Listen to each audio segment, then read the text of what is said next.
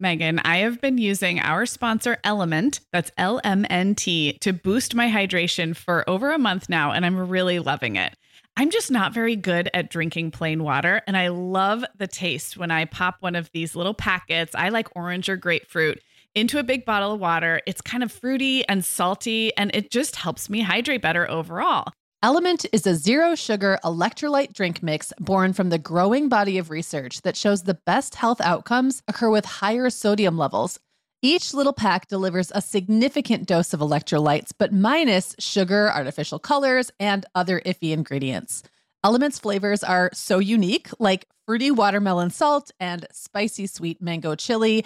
And we're going to set our listeners up with a variety pack so you can find your favorite. Right. You can receive a free Element sample pack containing 8 flavors with any drink mix purchase when you purchase through our custom link, drinkelement.com/momhour. That's DRINKLMNT/momhour. This offer is available exclusively through our partnership and is available for both new and returning customers. And if you're an Element insider, you'll have first access to Element Sparkling, a bold can of sparkling electrolyte water. Again, it's drinklmnt.com/momhour. Hi, I'm Sarah. And I'm Megan. We're 2 moms with 8 kids between us, from little to grown. We're in different areas of the country and in different stages of life. But we both know that motherhood's a lot easier when real moms share tips and encouragement. And remind you that it's really all going to be okay. We're not experts. We're parents who've been there. We're not perfect. We're real. Welcome to the Mom Hour. Hey, everyone, and welcome to the Mom Hour. I am Sarah Powers, here with Megan Francis. Hey, Megan. Hey, Sarah. How are you? I am really good. We have a really fun topic for today. Hey, if you're brand new, today is Sunday, and every other Sunday we have a More Than Mom episode, which gives us license to talk about non-mom or beyond like motherhood whatever topics. We feel like talking about, basically. Which literally could be anything. And today we're talking about our dream kitchens or fantasy kitchens, kitchen design. And so this came about for a couple different reasons. On Tuesday, this coming week, we're doing one of our Week of Real Life dinner episodes, which the listeners love and we love. And I just realized the acronym for Week of Real Life dinners, it spells world. It blew my mind. In fact, I had no idea what you were talking about when you first wrote it in an outline. I was like, what is that? Yeah, this is what we get for abbreviating things in our outline. It's like, hey, fun. So on Tuesday, we're going to be talking about what we cooked the week of March 8th, and it's going to be a really fun episode. But that had me thinking about... Hold on, I want to stop you for a second. We're going to talk about what we cooked or consumed. Right. Or didn't. We didn't necessarily cook everything, right? I just want to make it clear. I don't cook dinner 7 days a week or anything like that. So, no. Yes, yeah. Moving on. We will get into that on Tuesday. I don't cook dinner hardly at all. But yes, what we consumed in real life for our dinners. And that had us thinking about food and cooking and not cooking.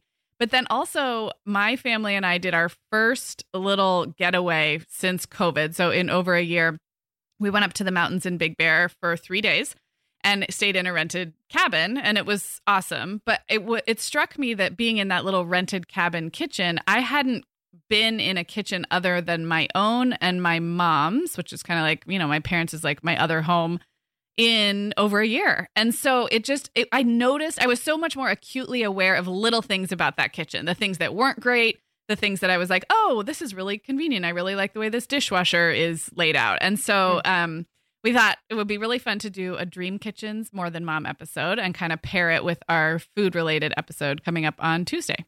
Yeah, I am so excited about this, Sarah. I have always had a weird fascination with kitchens, going back to I don't know if you remember the Surveyor's Kitchen by the Shores of Silver Lake by Laura Ingalls Wilder. A Little House novel. We've talked about this offline, but the Shores of Silver Lake is like the fuzziest one in my memory. So I remember a lot about that book, but I don't remember the Surveyor's Kitchen. Okay, well, the family moves into the surveyor's house, and it has this amazing kitchen with little cubbies that pull out for flour. I remember reading that, at the age of 7 or 8, and just poring over it, and being so fascinated by it. And then throughout the years, I've always just loved kitchens. And it's not like I'm not a huge home decor person. I like things to look nice, and I have a pretty I have my own style aesthetic that I like, but I'm not good at putting together, a fully realized home decor idea. Right. I know what you mean. Kitchens are something that have always felt so like functional and beautiful, and they're warm and cozy, and the family gathers there and you make food there. And there's just something, they're just like the homiest things that there are. And I've also lived in a ton of different houses. So I've had so many different kitchen experiences, which has made me kind of like have to be really adaptable in kitchens. And we're going to get into this more in a little bit, but I'm also really bad at figuring out how to use a kitchen when I first move into it. So like, there's just all these things about kitchens to me. And I will say, like, I spend, besides my bedroom, which is where I do the majority of my work, I spend by far the most time in my kitchen, in my home. Yeah. So this is really exciting. And I haven't done like a remodel in a kitchen for a long, long time, but there was a time that I had a binder full of magazine tear-outs of kitchens. So for those of you young people listening, that's what we did. Magazine is a thing that you purchase at the store, and it's made of paper. Binder. Yes, and a binder is also a physical object. Yes. Before Pinterest and Houzz. Yes. Have you used Houzz? The one with 2 Z's? I have, but honestly, when I made my binder full of magazine tear-outs, Houzz and Pinterest were both very popular. But I just liked, I was actually actively using both, but I just really liked having something to touch and like flip through. I'm still a magazine it kind person. of is self-limiting too, because the internet is like limitless, which can be overwhelming. Well, I probably have less of a history of, you've probably thought about dream kitchens more than I have. I think just, you know what? You're a better fantasizer than I am. There are certain things you are. You're just a really good dreamer. And I've learned a lot from you about that. And I can be so pragmatic that I think, well, why would I fantasize about a dream kitchen if I can't have it? And I don't mean that in like a super Debbie Downer way, but it's just not the way my mind always works. So I've probably done a little less kitchen dreaming, but I think I still have. And I have a lot of memories. We're going to talk about what we remember about like kitchens from movies and TV when we were growing up. So I think you and I have a lot of parallels here as well. Yeah. I'm going to kick us off with a gross generalization that I'm sure some of you listening will push back at.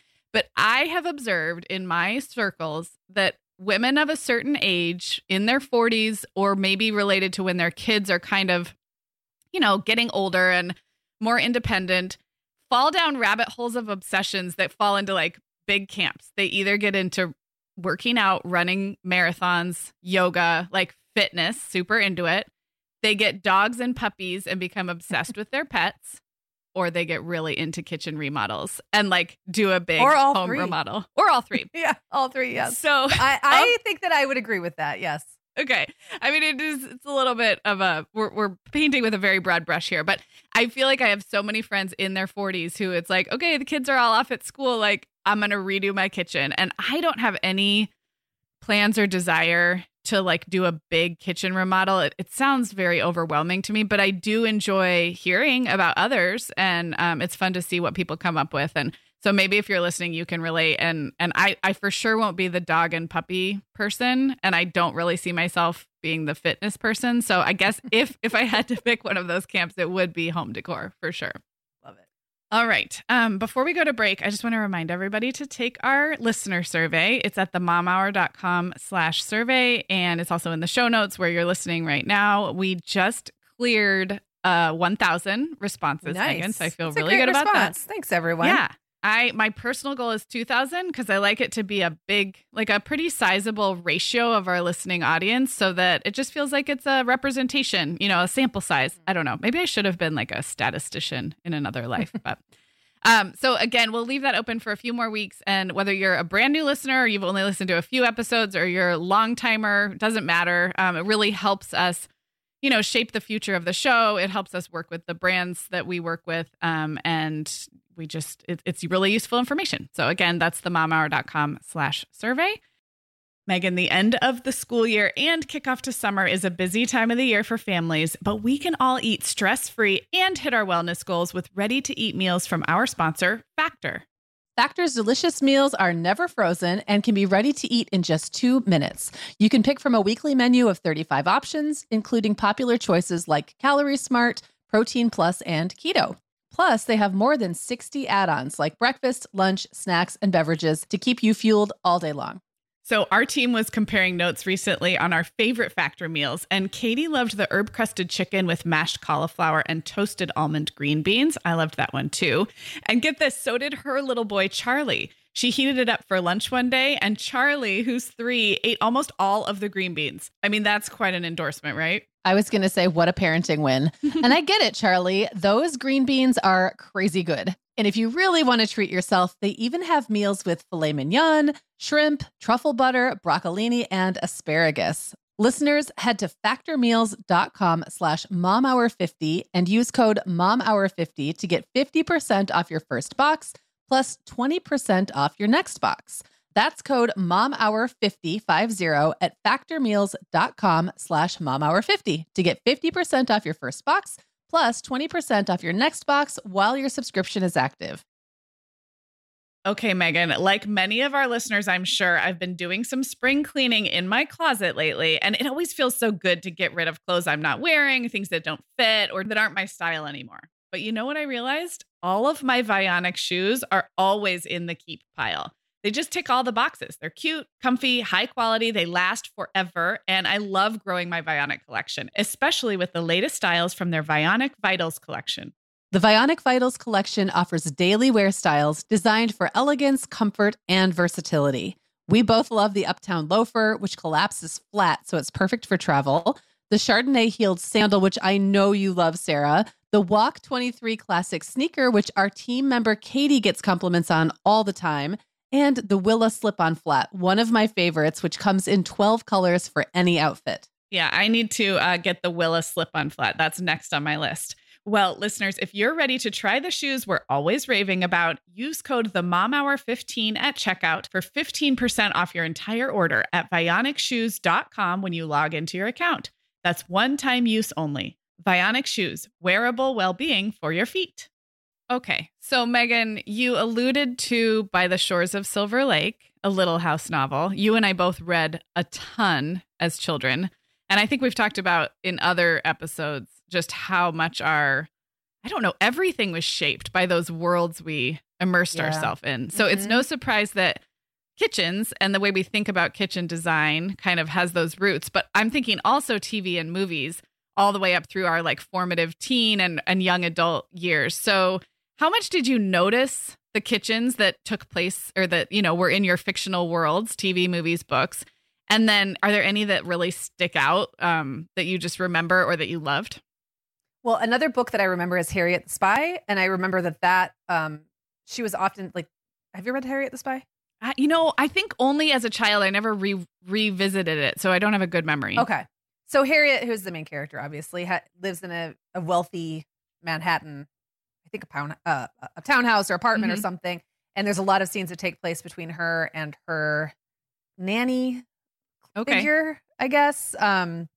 She's kind of like she's not a governess. I guess she's a nanny, but, Harriet's like 11. So doesn't get really nannied that much. Her chaperone. But a lot of scenes of her sitting and eating tomato sandwiches in the kitchen. And I remember being fascinated by like what it would be like to live in an apartment. I mean, where I lived, like there weren't even apartment buildings really. Yeah. So like that wasn't something that was even on my radar.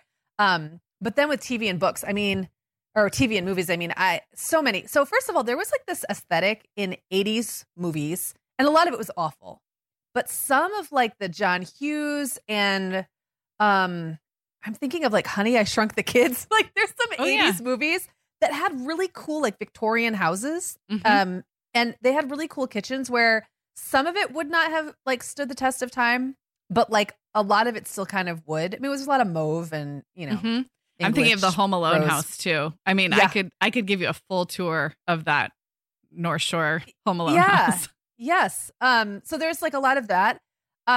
The kitchens from The Cosby Show and the show Family Ties. I was into both of those shows. I watched them on the same night, I believe, for a long time, and can totally remember. Like I remember seeing the kids in the Family Ties sitting at like this little, I don't know if it was an island, like a little breakfast peninsula. Like I can see it.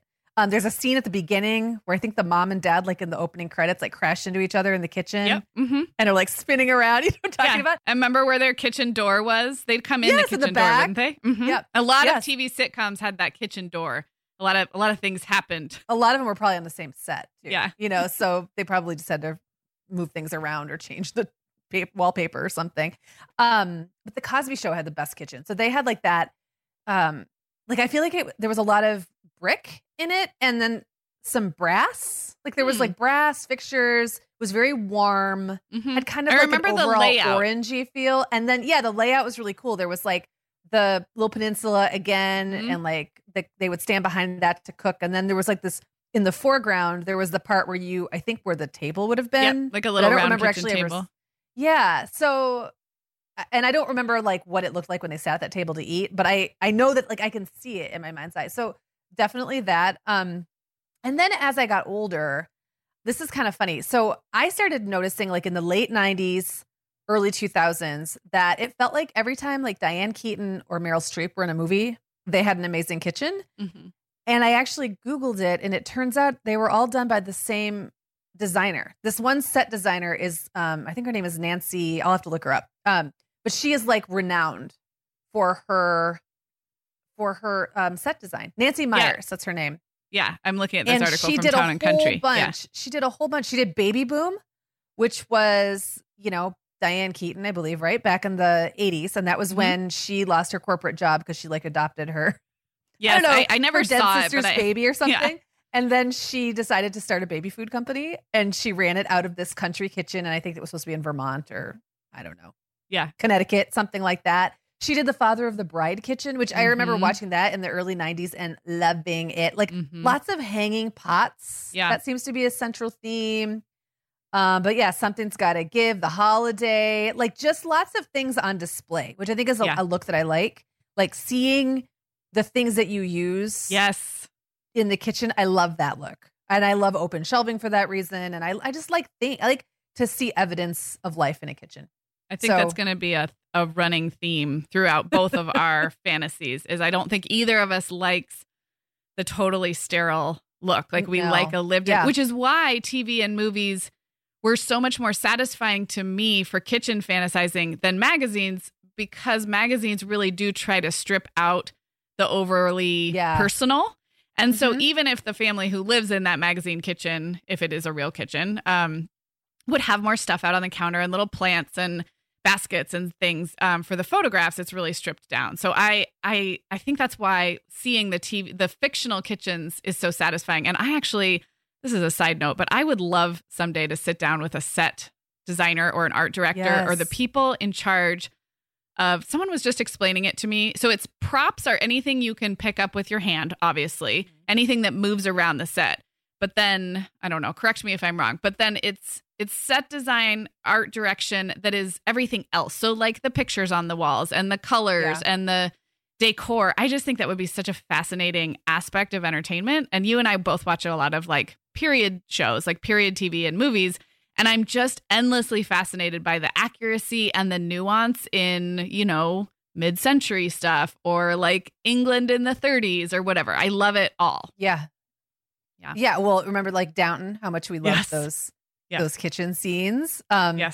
And I worked at a marketing agency for a long time that did catalog spreads, and they had some high end catalogs that they would do kitchen spreads for, and like, well-known kitchen brands. And you would have like the set designer and then a stylist whose job the stylist's job is like to do things like arrange a bowl of fruit so that it looks good in a photo. So in a magazine or I'm sure on a movie set or a TV set, you've got all kinds of you've got the props mistress who makes sure people have what they need to carry around. But then you also have the things that stay stationary, but that still look like props, but they're not. Because no one's going to pick up that wax apple and take a bite out of it, but it needs to be like arranged in a certain way. And those are like legit jobs that people do forever. I know. I think it's so cool. It's so cool. Yeah. Well, did you get through your main fictional influences? I think I did. I cut you off. There's more, I'm sure, but yes, you may take over now.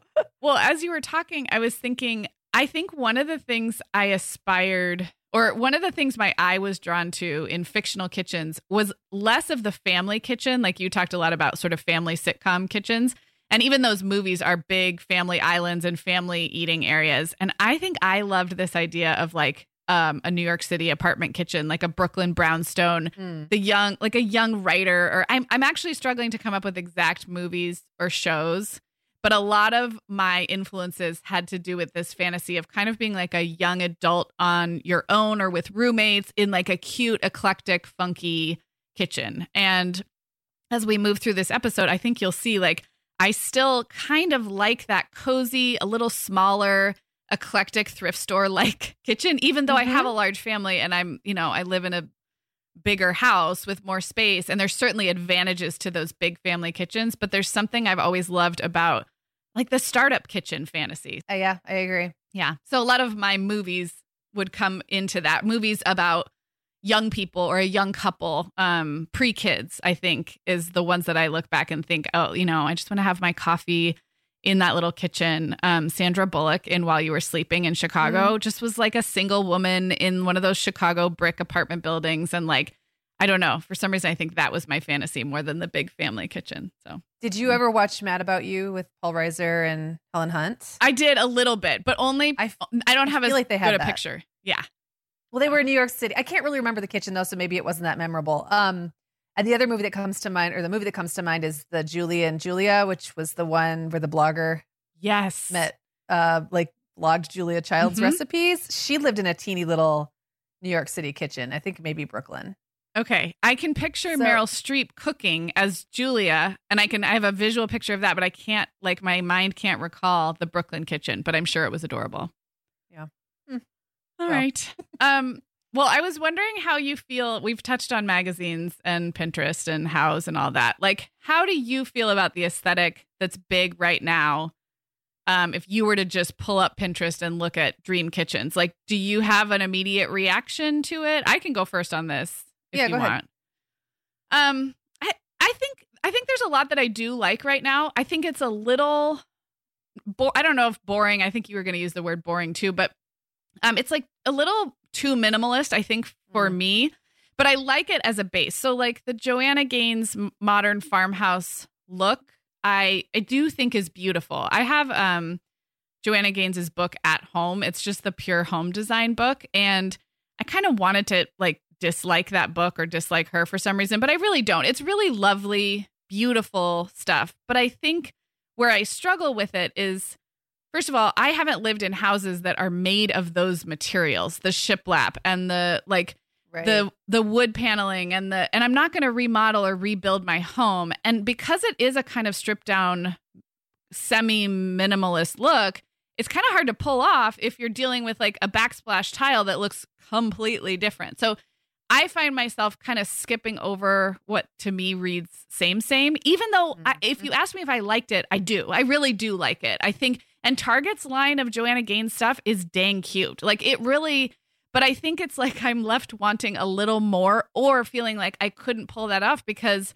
my floors they don't look like that. And so much of, I think that Joanna Gaines aesthetic has to do with the raw building materials, and maybe every aesthetic is kind of like that. But yeah, so I guess I like what I see if I pull up like the trendiest looks, but I'm always left wanting it to be a little kitschier or a little like more personalized. A couple specific finds recently. Somehow I started following House and Garden UK. So like the UK arm of House and Garden, and all the like British cottages and stuff. It's just, there's more color, more texture, but there's still some of the same modern lines. And it's a really fun Instagram account to follow. And then both A Cup of Joe and Design Mom, both longtime, lifestyle bloggers, both of them have done series where they feature like photo essays of real families with real kids, but living in really stylishly designed homes. And those are always my favorite because they really show people with families with kids with like, preschool art on the walls and all, but they are very artsy, like hip, chic people. Yes. So it's like both. And I think the one on Cup of Joe, Gabby Blair's Design Mom, I think it's a series called Living with Kids. And I can link that up because I think she's been doing it on her blog for years and years. And then A Cup of Joe, I forget what she calls it, but she does the same thing. It's like a home tour of some like hip person. And I always love looking at those. So anyway, how about you? Well, the whole thing you said about same and boring, I feel that way about 75% of the magazine, the featured kitchens, I guess, in magazines. Which when I haven't been on Pinterest in so long, I couldn't even tell you what it's like now. But like when I was really active on Pinterest, all that same stuff was getting pinned. So it's not like I didn't have a very different experience on Pinterest. There was just more to find, but it was kind of the same, often the same stuff. And that was, 10 years ago, it was all granite, always granite countertops, white walls and cabinets, sometimes a different wall color or like a really bright backsplash. But, the white subway tile was huge. This was like 10 years ago when I was really, really looking because I was renovating a kitchen, and stainless appliances. And like, I really didn't want to do that. Any of that. I really didn't even want stainless appliances, but it was very hard to find nice appliances that weren't stainless at the time. So I ended up going with like yellow walls. I chose cork flooring. I did butcher block countertops. And then the irony is now a decade later, I am in a home with a really nice kitchen, and I have granite countertops. And I agree, there are some nice things about countertops. I see why they took off. And especially if you add color in other ways or add softness in other ways, they're fine. And I like them. But a lot of times when you look at like the stripped down version, like you said, in a magazine spread, or like a real estate type situation, right? You're not seeing any warmth. It's all you see is the glossy shine of the granite and the white everywhere. And it's just, I don't know. I'd still, like, if I was starting from the ground up, I would still like do butcher block, or I would do something like soapstone or copper or poured concrete. I once had white Corian countertops. That was in our Chicago. I don't know what that is. Corian is like, it's very practical, hard. I believe it's like I can't remember if it's called a non-porous surface. I think it's called like a non-porous. Okay. It's like a resin, I think. And it's just really hard and really, really practical.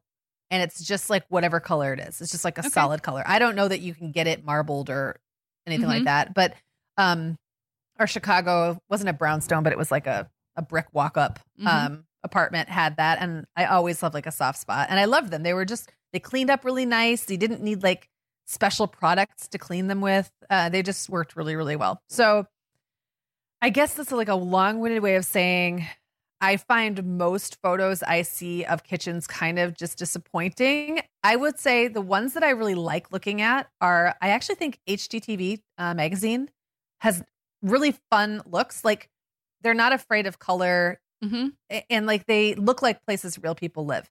And then on the other side of that, Traditional Home and House Beautiful magazine are super fun just to look at. Like everything is so over the top because this is like rich people's houses, like rich, stylish people's houses.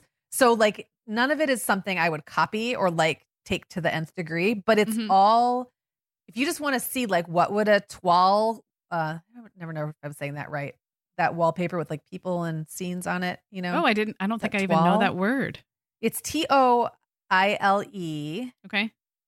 I'm going to look it up really quick. And it's like oldie fashioned wallpaper or a fabric where you're like looking at a scene with like trees and birds. I can picture what you're talking about. I just didn't know what it was called. Yeah. I looked it up and it's toile. I got it right. Anyway, good job. If you really wanted to know what it would look like to have a kitchen entirely ensconced in toile, you can probably find that like in House Beautiful. I mean, I'm not going to do that, but like it's fun to see it, right? So that's kind of, and I'm totally going to look up your recommendations because I love the cottage look and just interesting. I think that what we're coming to here is that we like things that look lived in and interesting, like color and weird, like dishes that you use that you collected over the years and they don't all go together. And it isn't like something that you went out and bought on the weekend to make it look like you've been collecting it forever. And that overly styled look. And just one more point about like the Joanna Gaines look as a base. I think one thing that happens is that anytime you're trying to mass produce anything. So Joanna Gaines has a KitchenAid stand mixer. Joanna Gaines has a line at Target. Joanna Gaines has all these things that are supposed to be like her signature look, but they have to be the most like stripped down version of that look because they have to source all that stuff overseas. Yeah. And then you have to like pump out X number of items so that people can buy them. So they really can't be too creative. They really can't be too interesting. They have to be too the out stuff there. People will Yeah, they have to be the stuff most people will buy and feel comfortable with. And so if you really just only use that stuff, it's like the 10 years ago equivalent of having like live, laugh, love signs everywhere because you know what I mean? Like they're everywhere. You can buy them. And if you just or need the 20 years ago version of the IKEA. Didn't you say you had the IKEA with like some Japanese writing or something? Oh my gosh, it was red and gold. Yep. Yeah. And it had Japanese writing on it and it had like a gold frame. Yeah. Anything you can buy that feels like comfortable to you when you're getting your first apartment when you're 23 or something, maybe isn't going to be what you want anymore when you've kind of settled into your style. And that's, I think, totally the difference. I totally agree. And that brings up two more quick things. The book I have that's Joanna Gaines' book, in case it sounded like I was tearing her down or something. What I like about the book is it's photos of houses that I think she actually, helped redo or design. And they don't all look same. She does different house layouts and different looks. And the way she uses light and plants and art is just really beautiful. And so sometimes holding a physical book in your hand, like you said, with the physical magazines, it's a little bit more self-limited. And so you can really dig into looking at the different images and reading the captions of how she did stuff, which brings me to another tip, which is your public library probably has really good home decor and design books because they're very expensive to buy. And you really just want to look at them for inspiration. Even the magazines can be expensive. So when we first moved to our Santa Barbara house, I just looked up in the library and I found like a great home decor design book just for inspiration. I kept it for like 2 weeks and I sent it back. It was just got my mind's eye, going in that direction. And then from there, I love my secondhand finds and this and that. It was like just a little injection of visual, and it was so nice to have a physical book. So libraries are great for that. That's a great idea. And I agree that it is nice to have like a physical thing that you can just look at again and again and again, because you'll look at it once, you're like, oh, that's pretty. And you move. If it's in your Instagram, you move on, right? But if you have it sitting in your kitchen, say, and then while you're buzzing around your kitchen, you go and look at it again and think, well, how would I do this in my kitchen? Because you can't just move into that kitchen. So how can you take the things you like about that kitchen and bring them into yours? And I feel like having something sitting around, even if it's just for a couple of weeks while you have it on hold or on, checked out from the library, it just gives you a chance to dive deeper and also do better fantasizing. I heard, Sarah, that you want to get better at fantasizing, and I'm here to be your fantasy coach. How about that? Thanks. Just put that in your list of future professions. You can help people like me. Seems real weird. I don't think I'm going to do that. We are welcoming back Ritual as a sponsor today. Megan, we both try to make healthy choices, but sometimes it's tricky to sort through fact and fiction when it comes to supplements and vitamins to figure out just what they're doing for us. That's why I'm glad Ritual keeps studying their products and sharing the results, especially as it relates to women, since women are the focus of all Ritual's products, including the Essential for Women 18+ multivitamin. And the results are super reassuring. Just as an example, Ritual conducted a university-led clinical trial for their Essential for Women 18+ multivitamin, and it was shown to increase vitamin D levels by 43% and omega-3 DHA levels by 41% in just 12 weeks. Ritual's Essential for Women 18+ multivitamin is made with high-quality and traceable key nutrients in clean, bioavailable forms with 9 key nutrients in 2 capsules per day. Plus, they are leading the industry when it comes to sustainability. They use lower carbon packaging and prioritize sustainably sourced ingredients. That kind of thoughtfulness really matters to me. No more shady business. Ritual's Essential for Women 18+ is a multivitamin you can actually trust. Get 25% off your first month at ritual.com/themomhour. Start Ritual or add the Essential for Women 18+ to your subscription today. That's ritual.com/themomhour for 25% off. Megan, our sponsor, Carnegie Hall Kids, is a free website for kids ages 5 to 12 to learn about music through fun games and quizzes. I'm really excited to tell everybody about their new Sights You Can Hear quiz. This is really cool. It's an online quiz you can do with your kids or they can do on their own, and it plays a piece of music, and then you guess what visual image or scene it sounds like. Our listeners may have heard the name Carnegie Hall because of their live performances, but they might not know about all the educational resources they also have for kids and families on their website. Carnegie Hall Kids ignites imagination in children, offering activities that both encourage musical curiosity and develop knowledge of musical concepts. And did we mention free? If you haven't yet, you're definitely going to want to check out Carnegie Hall Kids' interactive musical Explorers Around the World map. It teaches kids different musical traditions like Vietnamese folk, cumbia from Colombia, bluegrass and jazz from the US, and more. Start the musical journey early and go to kids.carnegiehall.org to check out fun, child-friendly games and quizzes. That's kids.carnegiehall.org. All right, Megan, we've danced around it, but I want you to start to drill down to some specifics now. So if you had to describe your dream kitchen in words, since our listeners don't have images in front of them, what would the words be that you would use? So this is where this is where my ability to fantasize becomes a handicap instead of like a help, because I can see myself living super happily in so many different kinds of kitchens. Yeah. I think that the one uniting factor or unifying factor in all of them is that I want them to have a personality, like a really strong sense of who they are. And that could mean like a totally late 1940s, early 1950s kitchen with like the checkered floors and like, those antique looking, appliances, which if I had endless money, I think I could pull off really well. I think on my budget, it would just look like I moved into a really old house. And never did the kitchen. But I like that colorful vintage look. I also really love like rustic cottage looks that just look like you've been adding things for years to them and are, kind of like small and tumble down. I don't know how to put it. Yes, it's not, I don't know want what a you mean. junky kitchen, but I want it to look like people have lived there for a very long time and that it's just been kind of kept up with like a stiff broom and like a lot of elbow grease and I don't know, polish and stuff over the years. So I would say airy and bright are definitely two things that come to my mind. Like I want it to feel bright, like with lots of natural color. I want windows, or natural lighting. I said color, windows, and then pops of color, interesting touches, but not like bric-a-brac. It's so hard to really put words to this, but I hope it's coming across. It is. And luckily we're not even done with this episode, so it will continue to come out. I think you did a good job. Thank you. I wrote mine almost like a wanted ad. Or some kind of little, like wanted. A little blurb. So my fantasy kitchen looks like a plucky young writer living in either a big city brownstone or an English cottage where the bones of the kitchen and the original finishes are old and quirky and full of character. But then she updates it with funky modern touches, thrift store finds, great lighting, plants, and fresh flowers. Wow. There you go. That was great. You gonna put that like on a Craigslist or something? I don't know. That's the kitchen I want. Personals. Oh my gosh. But it's funny. I DM'd you some kitchens right before we started recording and you were like, yep, we're we are circling around a very similar aesthetic. So you and I could live together in our golden years very happily in an old kitchen.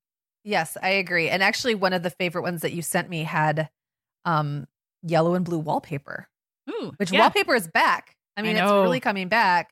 Yellow for me is also a kitchen thing. I just really love yellow in a kitchen. Yeah. So. Yeah. But here's another thing I will say, Sarah. The kitchens that you sent me that are all your fantasy kitchen, they all look very, very different. Yeah. So it's kind of like just the same with me. Like the elements that I like come together. It would have to be like totally customized to the space, the time of life, like what ingredients I had on hand. No pun intended. Yeah. All that.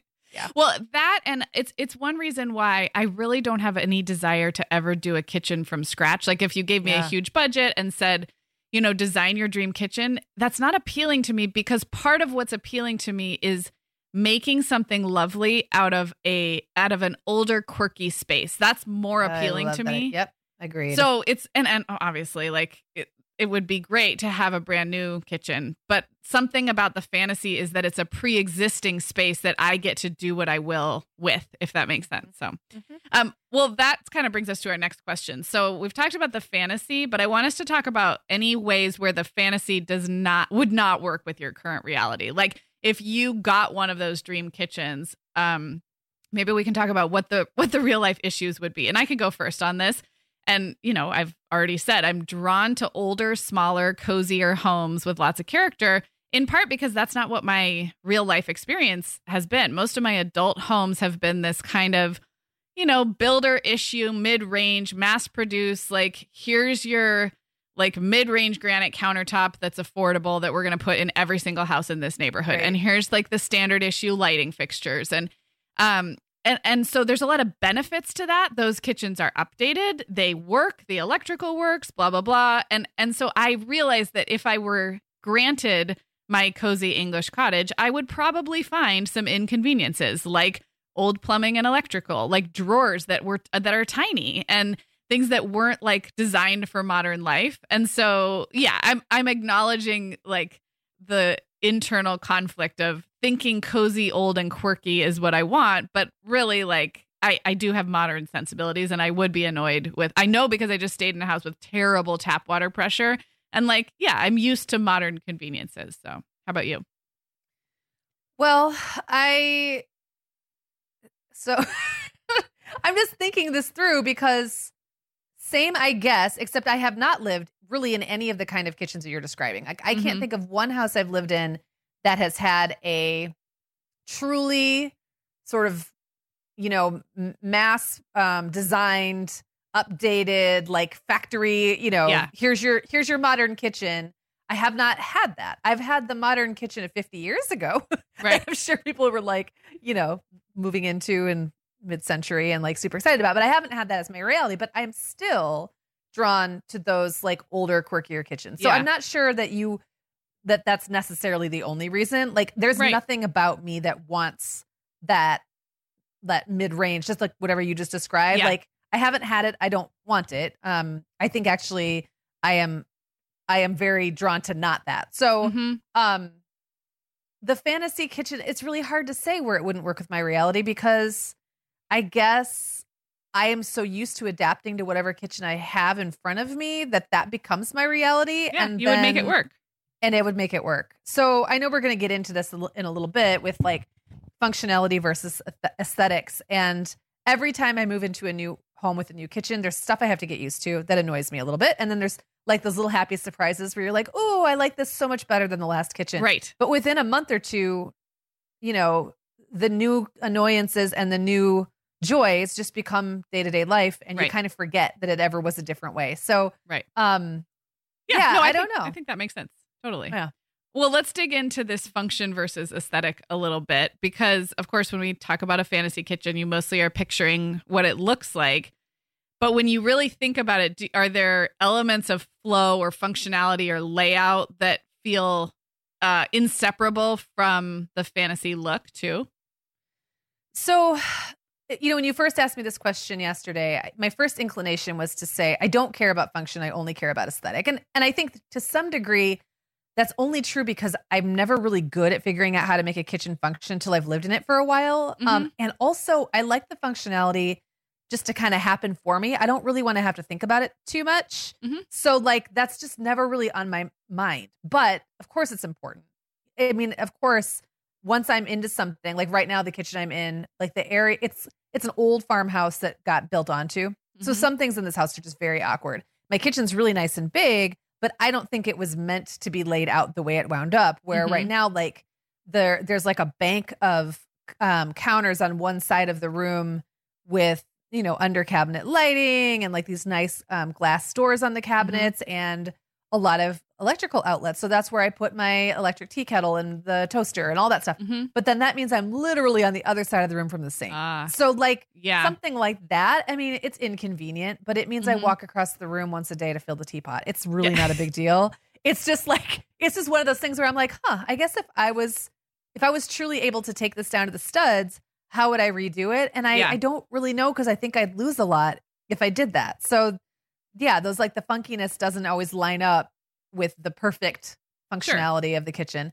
I also just want to mention that I used to have a very, very strong preference for like what they call working kitchens, where it's like the whole purpose of the kitchen is to cook and not to gather and not to be an open concept situation where your kids are sitting at the island. And I used to have a really strong preference for like galley styled kitchens that were very much like working kitchens. And I still am drawn to the practicality of that and the way, and I like the idea of just like a working kitchen where you're getting your stuff done. But I've now lived in 2 homes with like more open kitchens, and I can really see the appeal. Like I get it. Like I understand why it's nice to have, one thing that I had in this house and then 2 houses ago was the stove built into the island. And I love that. It would be actually really hard for me to not have that anymore because I don't like having my back to everyone while I'm cooking. Yeah. But that doesn't mean I want everyone in my face while I'm cooking either. So I like that right now I have a separate dining room and there's walls and I can send them away. And I'm not like looking at the living room when I'm cooking either. And I actually like that as well. So those are, I don't know if that's like a functionality issue because it's definitely an aesthetic too. Yeah, it's a flow. I think it's a flow. Yeah. Like a foot traffic thing and the flow of the house, which I think is something we could probably like do a whole bunch of episodes on. It's so fun to think about.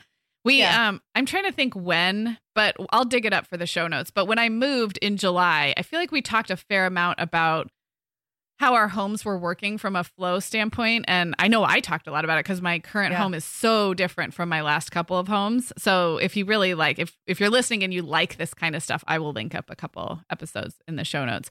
I would agree with a lot of what you said. Our range is on an island now. It's funny, the kitchen we have now, the house was built in 1977. And it was remodeled a couple of different times. And so there are certain things about the kitchen that have been beautifully updated. And then I don't know, we have the plan somewhere and I'd like to look. I think it was originally a galley kitchen and then a wall was pushed out. So it is more of an open concept now, but it doesn't look like it was always that way. So I'd be curious. But the only thing I was going to add about function is water and lighting and kitchen sink feel very like essential, like a basic. If you are going to be a grown-up who washes a lot of dishes and stands in your kitchen, you deserve, no matter your budget, you deserve good lighting and hot water at a nice water pressure. And I mentioned that this rental cabin that we stayed in it was comically bad water pressure. It was the kind where it was like a drizzle to wash your dishes, and it's mountain water, so it takes a while to get hot. And it was just like, oh my gosh, it made me appreciate my kitchen sink so much. And you sometimes you forget about these like very basic fundamentals until you don't have them ideally. So I like a lot of artificial light and sunlight. I like all the light and I like to be able to adjust the light to my preference. And then I like water that gets really hot for washing dishes when you want it to be really hot. I'd prefer that it gets really hot fast and that the water pressure is good. So those are my kind of like, I don't know. Those are pretty attainable, I think. I think you're right that those are things. The last house I lived in, the one with the teeny kitchen, which I actually learned a lot about making great use of space in that kitchen. Yeah, that was a really cute that kitchen. Was an enjoyable. Yeah. It was very cute and it was really enjoyable. It did not. The sprayer never worked, and it was something they were going to fix, and it just never got fixed. And I was always just too busy to deal with it. Yeah, I think it maybe ended up getting replaced like a year after me living there when I'd almost forgotten about using it or something. Right. And I just remember thinking, and it was a single basin, I guess is what they call it, sink. So it only had one place to put all your dishes, which can work if it's huge and there's a disposal, but there was no disposal. So those were things where, it's really hard to get kids to get used to not putting their food covered dishes in the sink if they're used to being able to do that from the last house, and like to retrain them not to was really hard. But then there wasn't another place for me to move dishes out of while I got the gunk out of the strainer. Yeah. So that was annoying. But we dealt. It was okay. It was all right. I want to ask you about this open shelving concept and the evidence of life in a kitchen. And listeners, we will have some way to visually show all this. We'll put some images in the show notes, or we'll make a little Instagram like story or something. I mean, it's not our kitchens; it's our fantasy kitchen. So we will be borrowing. Mind you, our kitchens are not that fantastic. No, but they're nice. But both you and I have said we like this look of evidence of real life. I'm noticing a lot of little plants. Like plants are very in right now. Lots of stuff. Now, I don't like a lot of appliances on my counter. I want a pretty, like, if I can, I like to have less of that kind of stuff on the counters. But I love, like you said, the open shelving or the cabinets I have some that have glass doors now. But have you ever actually like tried to pull off open shelving, or is it still a fantasy? I did. I'm trying to remember when I did. Yeah, when we did that remodel, I had open shelving around my trying to remember if it was on the sink side. We definitely did not do all of it open. Yeah. Because I think we realized that not all of our stuff was nice enough. Yeah. Well, that's kind of like what I was getting at is like it opens up a whole, it's very exposing. But we did have some open shelves right around the sink. And that's where I kept like my Pyrex. I can kind of see it. I'm sure I have pictures someplace I can dig up. But it was just like really simple open shelves. And that was where we kept like the pretties, you know, and like, and then many of the kitchens I've lived in have had some element of open shelving, even if it's not like where you put your plates and glasses. You know what I mean? Like a little, even my tiny little kitchen had like one wall, like almost like, I don't even know what you'd call it, like an end cap, where I would keep like some of the more colorful bowls and things like that. So I never was really able to see it through, because I've seen kitchens where it's truly, that's all they have. And I really like the ones where they're thick, like a big, thick shelf. Like a block. I love the way that looks. But then I thought, well, do I even have enough good looking stuff to put on it? And then what if the kids put it away wrong and it just looks dumb? So it felt like a risky move. Yeah. And that's exactly where I was circling around, because the Instagram DMs I sent you, several of them have beautiful open shelving concepts, but you can tell there's like an artfully placed pitcher and like two stoneware bowls, you know? Right. So it has some limitations. I was curious if you thought about that. One of the ones you sent me, it's like it was from Cup of Joe, and the shelves are, it's like basically a cabinet without, like cupboards without doors. So it's not like the shelves that are freestanding. They're like built in, right? I'm looking at that one now. And then the back of it is painted green. And then all of the bowls and dishes inside of it look like they're all white and yellow. So it looks beautiful. Yeah. But then you have to have all white or yellow dishes to coordinate. Like, and then maybe I'll get there someday. Maybe that's like my Meryl Streep moment. Right. You know, when do I get to have my Meryl Streep kitchen? And that one, I'm just digging in on this photo, and we will share it. So a couple things I like about that one. First of all, that's one of like that's a real lady in her real kitchen. I don't know who she is. Just a real human being. Okay. It's not a super staged, it's not a model kitchen. I love that there's art on the walls, including in the kitchen area. Sometimes I think we're afraid to put stuff on the wall because, you know, there's grease splatter and water moisture and stuff, but there's something very cozy about art prints or framed stuff. So I love that. And then I love the basket and the use of textile. So it's very, this is very, I would say, like farmhouse, not even modern farmhouse. It's like true farmhouse, except I don't know where she is, but it's simple. Nothing is like overly expensive looking necessarily in that kitchen. I love the little bit of backsplash. Does it look like that's a little tile situation? Yeah, I think it is. I like that her towel is a little crooked. Yes. It's hanging on the stove. Yeah. It just looks very real. Yeah. Yep. I agree. I think I had that range in one of my houses, actually. Okay. So we will definitely bring all of you listening into some of the things we're looking at. But, well, I think I'm wrapping up, Megan, unless you think there's some element we haven't discussed. No, I think we should do a part 2 of this, like in a year, like come back and revisit it and see if either of us have changed anything about our kitchens or, I mean, who knows? I could be living in a totally different house by that point. So I'll just, one thing I was going to say, if you really want to look at, and I meant to mention this earlier, if you really want to get inspired by the way people are using space and bringing color and things into kitchens, look at like RV and camper remodels or like school bus remodels. They are so fun to look at because people they just have a galley space and they redo the whole thing as like one kind of cohesive look. But the kitchens are sometimes so fun. And you really see how people make it work with like one bowl, one pot, one pan instead of 17. So I love that. And we're recording this kind of at the end of winter and the end of a very long, well, it's not the end of a very long year, but we've marked 1 year of what has been a tough time for a lot of people. So just a reminder that really small things can brighten up your kitchen. It sounds so cheesy and cliche, but daffodils from Trader Joe's are out and they cost 99 cents a bundle. And if you put them in a mason jar, it looks real farmhouse and real cute. I'm big about like bringing stuff out or in from the outdoors, even if it's not like some plant I know the name of or some flower that's trendy. I just clip something and put it in a little jar of water. So it can be really discouraging to talk about fantasy houses and fantasy kitchens. And I've been there, but it doesn't have to be. Like you really can do very small things, or put on some music, or just give the sink a good scrubbing. There's like all kinds of really little things that can make you love your space. And I think you and I over the years, Megan, have, we've both been there where it's like you really don't like your space. And then you realize like, oh, it doesn't take that much to like my space a little bit more. So absolutely. Just a reminder.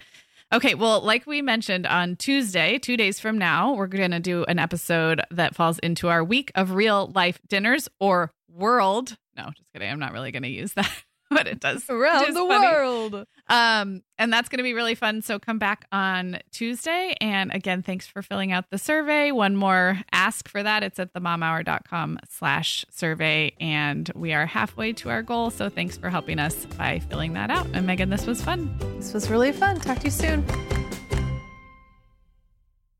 The Mom Hour is supported by partners like Erica. Erica is the social media health app for teens that gives them the tools to unplug when they need to for improved health, study focus, sleep, and daily balance.